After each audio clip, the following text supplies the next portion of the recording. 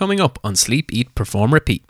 Yeah, I mean, moving forward career-wise, I need to be out before the summertime, before July or August. I need to keep on top of it. I really need to build on the momentum that I've made over the last 24 months. A good run of form, obviously circumstances beyond our control, the result of the Smith fight, but just kick on and get what's mine, get what I deserve and get that world title around my waist. That was, of course, our guest for today. He will not be denied. Pro boxer John Ryder. You can hear more from John very soon. But first we wanted to say a big thanks to the sponsor of this episode, the Everyday Athlete Training System. It gives you access to the methods that are used to coach world champions across multiple sports. It was built by the head of performance of Matchroom Boxing, Dan Lawrence, so this is a huge resource and definitely one worth checking out. It officially launches on the 9th of April, so go over to www.perform365.life or social media channels at Perform365 to check it out. Thanks again for sponsoring this episode, and let's get to it. Welcome to Sleep, Eat, Perform, Repeat with your hosts David Clancy and Kieran Dunn. This is a podcast about high performance. What we are striving to achieve is to figure out what makes high-performing individuals tick, why they do what they do, and why they are successful. Enjoy a journey of stories, lessons, and learnings. Welcome to Sleep, Eat, Perform, Repeat, episode number 114. Today we spoke with John the Gorilla Ryder, professional superweight, middleweight boxer, and the People's Champion. John holds a professional record of 29 wins out of 34 fights, 16 by way of knockout. A southpaw from London, John is renowned for his tenacity, grit, and work ethic, all traits of high performers across any field in sport and business. Ryder is a world-level operator and competitor, and now has his eyes set on more big fights and the biggest names in the division after a recent win against Mike Guy in December 2020, after a 13-month layoff due to COVID-19. We learn how John prepares for big moments and how he responds to failure. We can all take something from these pointers. John explores how he has evolved over his career, paying special credit to strength and conditioning and performance training with Dan Lawrence of Matchroom Boxing. John talks about the competitive and industrious environment in his gym, where his style and determination is forged. We ask about innovation in boxing. What can other sports learn from the craft? A family man. You can hear the environment in the background on his side. John lets his gloves do the talking in the ring, but we were so grateful he shared his story with us. John Ryder, thank you very much for coming on the podcast today. Really looking forward to talking about your boxing career to date, how things have been. Yeah, well, good. I mean, obviously we've got a mutual friend in Dan Lawrence, and he's good. He's helping me along the way now with me S&C side of things and all the dietary requirements. So yeah, I mean, as a sport ever evolving, especially boxing, and more coming into it, it's like you got to keep up with the times or get left behind, and getting a lot of enjoyment from it and mixed up the training, learning new things, trying new methods, and I mean, not getting stuck in too much of the old school stuff. So look, before we get into your story a little bit, curious, you're not called John the Orangutan Ryder, you're called John the Gorilla, and we'd love to know where that name came from. This come about from Robin McCracken. I was sparring a lot of these, I think I was about 16, 17 at the time, and I was sparring a lot of these professionals like Lee Meager, Billy Cochran, Lenny Dawes. They was all fighting at good levels, British title, and he said, just for your age, you're so strong, you're like a baby gorilla, and it's just stuck since then. That's cool. And so you had your last fight was December last year against Mike Guy. You've had a long time off before that and a long time since then as well. How's it been in between? How are you doing with keeping up the training? Well, from the Smith fight to the Mike Guy fight was 13 months. Obviously, after the Smith fight, I really wanted to kick on and get back to winning ways, right the wrong, and just really kick on and get back to it. But obviously, the pandemic come about. We was in full lockdown for the first, say, 3 months. And then June, July time, I was able to get back in the gym. And I mean, there was a bit of uncertainty about dates and further lockdowns and whatnot. So the few dates was getting moved. I was due to be September, then October, November. They end up being December 19th, in Miami. So a bit of a flat performance. I've probably overdone it a bit in preparation with date changes and whatnot. But a boxer needs to be ticked. I need to get in there, get some rounds under my belt, and just get back to winning ways, really, and just to go through a camp, go through the weight making strategy, and just get the team working together again. And listen, we start this year again, hoping to be out soon, but as of yet, I'm still waiting, but I'm hoping within the coming week we should have some news, and hopefully late May, early June.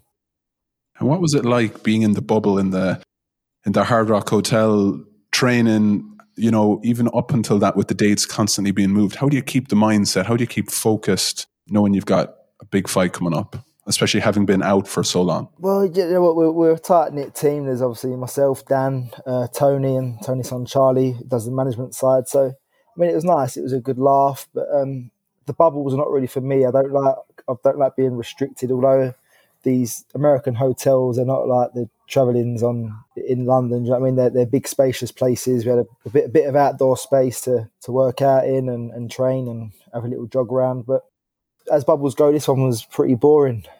I don't think Matchroom shelled out too much on this budget, with Canelo being the night after. Good experience. To be fair, we took a lot of advantage of having the outdoor area, and we was out there most days. But a lot of the other fighters seemed to be locked away in their rooms and just, real quiet. Well, the beauty of Dan Lawrence, isn't it? Getting you outside, getting you doing different things. I just want to explore it a bit. You mentioned on an interview before, he loves thoracic rotations. He loves a bit of safety bar, split squats, trap bar deadlifts. Dan loves all this. You didn't do strength and conditioning too much before. You actually said you were a dinosaur before leading into it, and you learned so much working with him. How do you think your boxing has changed since you've started working on it? Yeah, well, massively. I think I was very much a dinosaur, and I just felt that weights made you slow and put too much muscle on. But obviously Dan's shown me different, and like I say, you keep up with the times or you get left behind. And I feel I was doing well, but I was at a stage where I was close to being left behind, and I think it's brought a new dimension to my game, a lot more explosiveness, a lot more strength inside. And listen, I was doing well before, but this can only add to what we're doing moving forward. I was going to say you were winning before as well, so yeah, winning it wasn't a lot. as if it was a bad track record. I'd like to nearly rewind there for a minute. Prior to the Guy fight, there was a controversial, we're not going to go down that too much, right? But the Callum Smith fight, and obviously people who were watching it, and then you saw what happened on social media afterwards and Twitter, and people asking, was it the right result or not? Never mind all that business. What happened in your head? Like, how do you reframe after that? And it could be any moment that doesn't quite go to plan. What do you do as a person that gets you back into the space when you know, all right, I'll be all right. I'm going to get back on the horse, as it were. To be fair, straight after the fight, I was looking forward to. I had a newborn son at the time, so I was looking forward to a bit of family time. I planned to have the rest of December off and get back into it in the new year, and I was excited to do that. Mid-January, I got back into training and was looking towards something big, say June time. Then obviously the pandemic hit and really put a spanner in the works there. So it was frustrating. I mean, obviously seeing talks of like Billy Joe Saunders potentially fighting Canelo, then obviously Callum Smith getting the shot. It was, I'd say, frustrating and disheartening, because I felt that really should have been my shot and I should have had them nice belts around my waist. But I think maybe it's wrong of me, but I kind of accept boxing for what it is, and I realise that it's a business now and a sport second.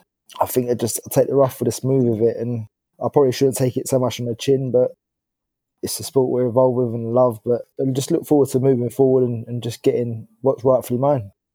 Do you think your approach has changed much in terms of, you mentioned it's a business, and when you come out initially, probably into your first few fights, you're doing it for the love of the sport, and you're probably trying to continue that up until now. But to get to that next level, a lot of the time you have to be that salesman, you have to be that businessman in terms of promoting your own fights, or even trying to navigate a certain way to get ahead, to get to the top. Would you say you look to plan that route a bit more, or are you still just boxing for the love of it like you were the people's champion before? Yeah, no, I've got a good management team in me with Tony and Charlie. Tony's always been very shrewd and smart with moves he's made, and remember early doors I got an offer to fight Billy Joe for the Southern Area title fight. I think it was like a $6,000 purse, but Tony said no, it's too soon. You let that fight build, you give it another year, you let it mature, then you'll fight him in a year's time for a British title. And lo and behold, a year, 2 years later, we was in the ring for a British title and a lot more than £6,000. So I think, yeah, smart moves, make your plan, route your map, and especially with like the governing bodies, it's like, obviously Canelo's kind of got the monopoly on it now, but what champion do you think you're best suited to, you got best chance with. What's your best way to become world champion? John, for those big fights that you're involved in, you've been on some big undercards. You've also been involved in some big fights yourself through the years. What's it like in the couple of minutes before you're going for the ring walk, before your music's coming on and it's your moment when everyone's watching you? Pre-bubble, as it were, when there were big crowds there. What's going through your head in those last 3-4 minutes before it's showtime? I'll go back to the Smith fight. It was, like a dream come true. Do you know what I mean? You're going out, your main event, you got Sweet Caroline playing on the PA system. You can look at the ring. Michael Buffer's doing his little jig in the middle. So, I mean, that's the highest of the highs, do you know what I mean? But I was a real nervous character coming through in the pros, and I think I'd get more nervous of fighting the likes of like Journeyman, who you're expected to beat, than going in there to fight for the world title. I mean, you go and lose to a Journeyman who's not won in the last 3 years, and it's like your career is pretty much done for, and people are writing you off. But you go and give a good account of yourself against the world champion. It's like, well, it'll come again. But so I've always found it a bit more nerve-wracking fighting the likes of, say, Mike Guy, that you're expected to beat, and that they can pose big threats and be potential banana skins. Yeah, exactly. That I was actually just going to say potential banana skin. With being on the undercard for Canelo a few years ago, for Golovkin more recently, what do you think is your next step, that you need to either beat a certain person, or do you need to go a certain route in order to get to be on that main card versus one of them?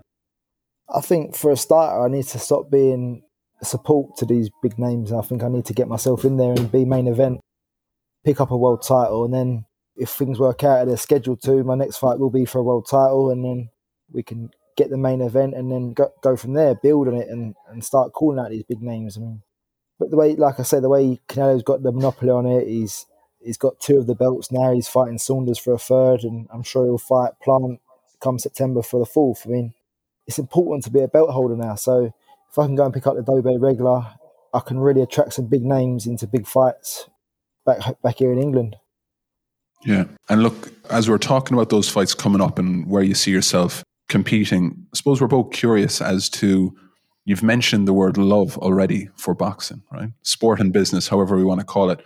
When did it really start? Like, when did you know, I want to do this for real? I want to really follow this as a career, as a professional. What was that moment in time when you were a youngster that you said, yeah, this is my thing? Well, I don't know. I mean, I had my first amateur fight at 15 and I had my heart set on being a fireman. Went to college and studied public services for a year. I think the teacher really done my head in, really put me off the fireman. He was the teacher, fair play to the teacher got John into boxing. Fair play, the teacher drove me mad, like, honestly horrible. But yeah, boxing was getting more and more fights in the amateurs, and went into my first national championships, won it, the under-10s and novices. Went into the next year, the under-20s, and won it again. And I just thought, do you know what, I'm doing well here.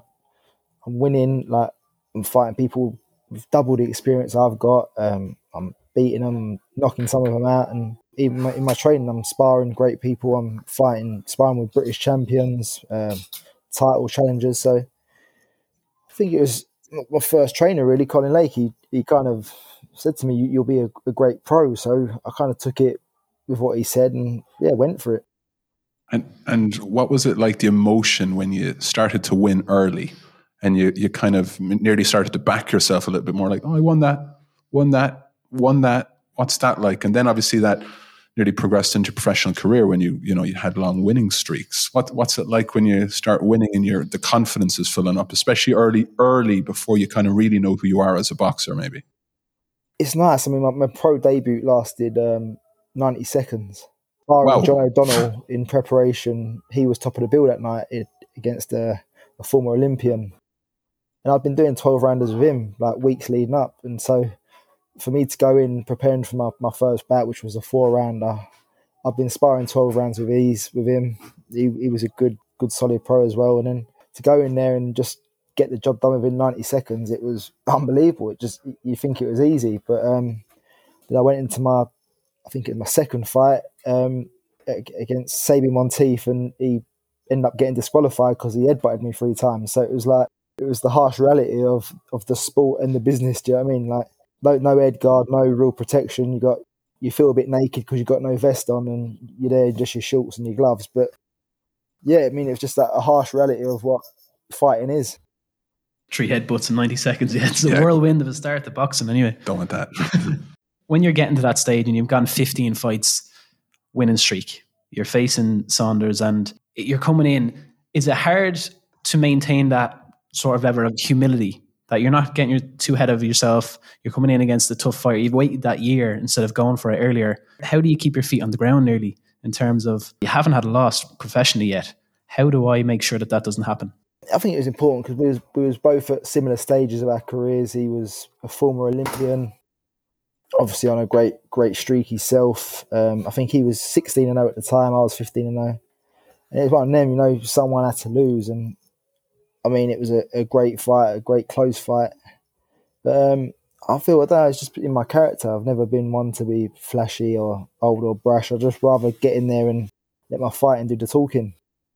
Yeah, let that left hand fire. And away from the ring, John, like with all the boxing, all the training you're doing in the gym, what other stuff do you do maybe to unwind or step away and recover from it, as it were? Well, in the past, I've played a bit of golf. I'm not too good at that, but I do enjoy it every now and again. A lot of family time, really. Just can get so tied up with boxing and time away on camps and away in the States for a fight, and then just nice to come back and have a bit of downtime with partner and the kids. Definitely, it's we don't even often take into account the camps and stuff and how arduous that is for people to having to go away from family, to even now at the bubble, to lock yourself away, to prep for a fight, to prep for that 90 seconds if it's going to be like that. Just in terms of expectations of yourself over the next year, given that it's not very certain how the pandemic is going to unfold, how the fighting scene is going to unfold in the future, if you could look back maybe on this year in a few years' time, what would you say to yourself was a successful year? Would it be that you got into the ring again before December? Would it be that you took time out to really plan out the route that you're going to try and go after now? Or what does success look like for the rest of the year? I think that there's a lot of young fighters there that won't have fought for probably up to 2 years by the time this is all over. I think I'm quite thankful that I got to get out in December and have an outing and 10 rounds, and lucky enough to get on a plane to Florida as well and back, which was nice. A lot of people don't have that luxury, so that was good. But yeah, I mean, moving forward career-wise, I need to be out before the summertime, before July or August. I need to keep on top of it. I really need to build on the momentum that I've made over the last 24 months. A good run of form. Obviously, circumstances beyond our control, the result of the Smith fight, but just kick on and get what's mine, get what I deserve, and get that world title around my waist. 100%. And look, we've touched on humility already there, John, but in terms of other sports, what can other sports learn from boxing? And it doesn't have to be about the training. It could be any element. But I mean, I've played basketball, the man beside me's played Gaelic football. What can other sports learn from the competitive environment, the work ethic, all those sort of attributes that are very much part of the makeup of boxing? I think you've got to move with the times. You see a lot of these coaches, they've got a system and it works. It's only going to work for so long. You got to keep up. You got to keep evolving. There's new technologies out there. It's not all about doing the way you was taught. But you've got to be a sponge. You've got to soak it all up, even as a coach now, and be willing to adapt and try new things and overcome things that are not there no more. Do you know what I mean? It's tough. I mean, everyone's struggling. Everyone's learning all the time. So I think just moving forward, be an open book. Just be willing to try new methods and just get the best out of yourself or your team. If you look to your sport specifically, and the men at the top of it at the moment, in terms of Canelo, would be probably the best in the world at the moment. As we mentioned, trying to get the 4 belts into one. What is it about them that keep them on the edge, keep them at the top? Is it they continually, as you say, are an open book and learn new skills? Or is it that they were gifted loads of talent and are just hard workers? It's funny, I was having this conversation with Craig Richards. He's fighting Dimitri Bivol for the world title. And I was saying, like, fair play to you. I said, you've just won the British title. And, like, surely you'd want to have something at European level, at fringe world level before you step up. And he said, yeah, ideally, you go in and you beat Bivol, you're at world-class elite then. you're only looking at unifications or mandatory challenges. So it's like, it's one thing getting there, but it's how you stay there. And I think you got to take your hat off to the likes of Mayweather, who's done it for so long, Canelo, who's now become the new biggest name in boxing, and going up through the weights, developing all the time. I mean, hats off to him. Do you know what I mean? He started boxing at 15. He's now a multi-weight world champion. But it's like, yeah, what keeps him there? I mean, he's got the best of everything. He's got chefs, he's got doctors, he's got a team of everything that can really get the best out of him, I suppose. And say I'm a 5-year-old, well, I have a 3-year-old, so let's do that. I have a 3-year-old, and say he goes into your gym tomorrow and watches you work a bag, speed bag, heavy bag, whatever it is. What's he going to be seeing that could maybe identify that, well, that's John Ryder, I can tell. And it can be about your style and your swagger, or it could be about your nature in terms of you going through your circuit, as it were. But what makes you when you're training and you're kind of getting ready for something? Well, it's a tough one. I don't want to say I'm the hardest worker in a gym, because I think everyone claims to be that, don't they? So probably have a few claims otherwise. But I think in my gym we're lucky. We've all got a great work ethic. We'll push each other on. We want the best for each other, and we'll call each other whatever names in between. But ultimately, we want each other to win. We want to egg each other on, and a bit of competitive edge in there as well. I mean, we was on the track this morning doing 800s. Some was doing 200s, some was doing 4s, but we're all trying to egg each other on to be like Conor Ben's fighting next week. He was running with a young kid, Jimmy Sains, and it was their last sprint. Yeah. But we was all egging Jimmy on to beat Conor, and Conor had beat him all sprints so far out of 12, and it was just, let's egg Jimmy on to get this last one, just to bring Conor on as well, just to lift moods. Elevating the whole team, yeah. If we were to grant you your dream fight in your dream venue, where would it be and who would it be against? And you can say what the outcome was as well. I think man at the moment is Canelo, and anywhere. An outdoor stadium would be nice. The only outdoor stadium I've done is the whole rugby stadium, and that weren't too glamorous. I think that was in July, and it was a bit of mist from the sea, so it was pretty cold. But yeah, I don't know. The Cowboy Stadium would be nice. The Raider Stadium in Vegas would be good. Yeah, Canelo, anywhere in the world, wherever he wants it. Curious now as to, say if we were rolling forward, right? John, we've talked about kind of where you started. We've talked a little bit about kind of what's on the immediate horizon next year or two. Say we're rolling forward 10, 15 years from now, and you had an opportunity to look back on a career that you're really proud of. Yeah? Kind of, what does that look like for you?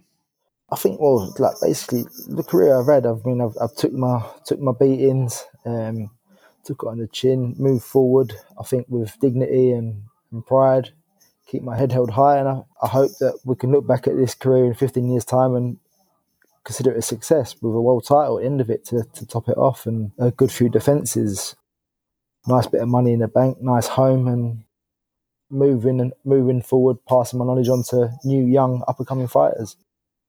If you were to give advice to a young fighter coming into the game now, from all that you've learned so far, what key areas would you say to focus on, or what big ideas or habits would you give to them? Say, this will help you, because if I knew this when I started off, I would have been maybe a better fighter. I think just let your boxing do the talking. There is no promotion like self-promotion, but don't make it too easy for promoters. Let them promote the shows. You work hard in the gym. You put the graft in. Make sure you're putting the work in the kitchen at home, getting that nutrition right, getting the correct sleep at night, the correct rest, and train hard. Keep training hard, but make sure you're doing all the others to go with it. And in terms of, say, the next, in sports medicine, kind of physio, sports science, we always talk S&C, we always talk about innovation, right? What's the next big thing that's going to give you the edge? Curious, as you've talked on the fundamentals, those big rocks that are going to help a young boxer really be successful. But in your opinion, obviously, with the man who's looking after performance for Matchroom, he's an innovative guy. He's giving you a lot of insight in terms of the S&C space. But from your perspective as a boxer as well, where do you see the next big thing, as it were, in terms of boxing that could maybe help give boxers a better chance to do good things in a ring. I think before long, boxing gyms are going to be more like laboratories, more technical equipment and more precision into testing. And Dan was lucky enough to go to the UFC Institute when we was in Vegas a couple of years ago and just see the facility there and what they've got.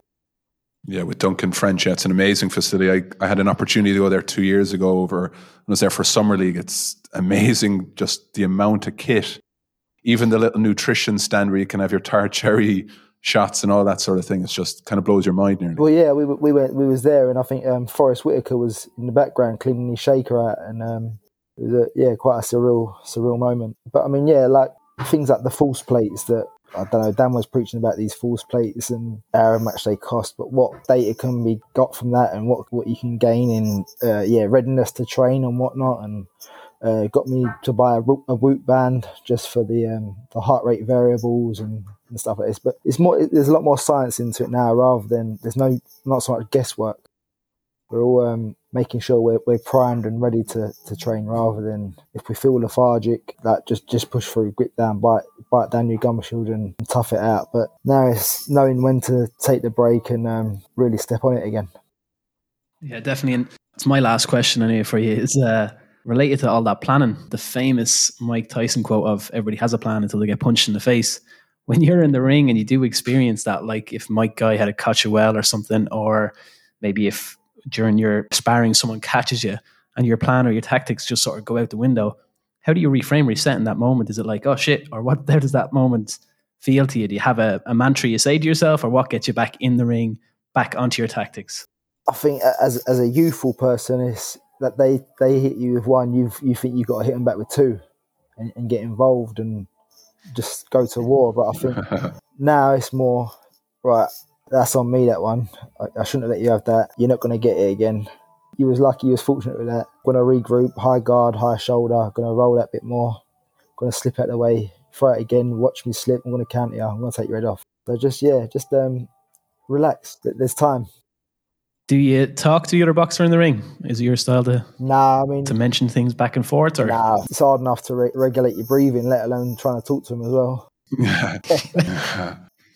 John, look, it's we're obviously rooting for you going forward, right? You've always come across really well, and we've got a really nice story as to kind of what's made you you. Question we always ask everyone that comes on the show is quite simply, it really wraps up nicely as well after the story, is what does high performance mean to you, John Ryder?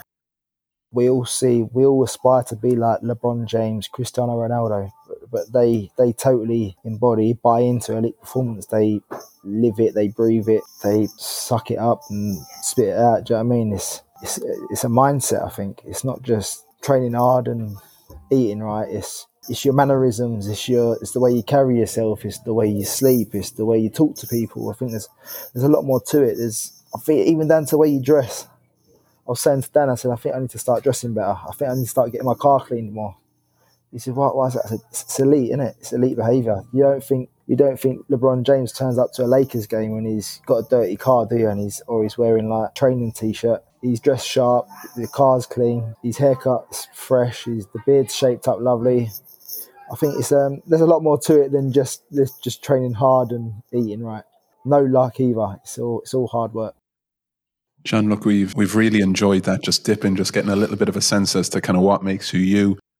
Both rooting for you. Stay fit, stay healthy. All the best with the family there. Yeah, you seem to be one that's really trying to strike that balance, as it were. And look, we know that's so important. So best luck with all the upcoming fights, and thanks a lot for your time today. Really enjoyed it. Really appreciate it. That's brilliant. Sorry for the delays. Thank you for having me.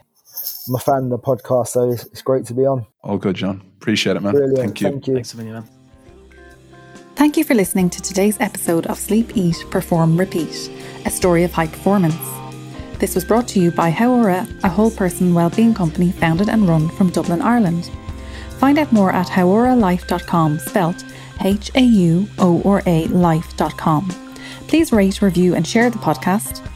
Some people want it to happen, some wish it would happen, others make it happen. The GOAT, Michael Jordan.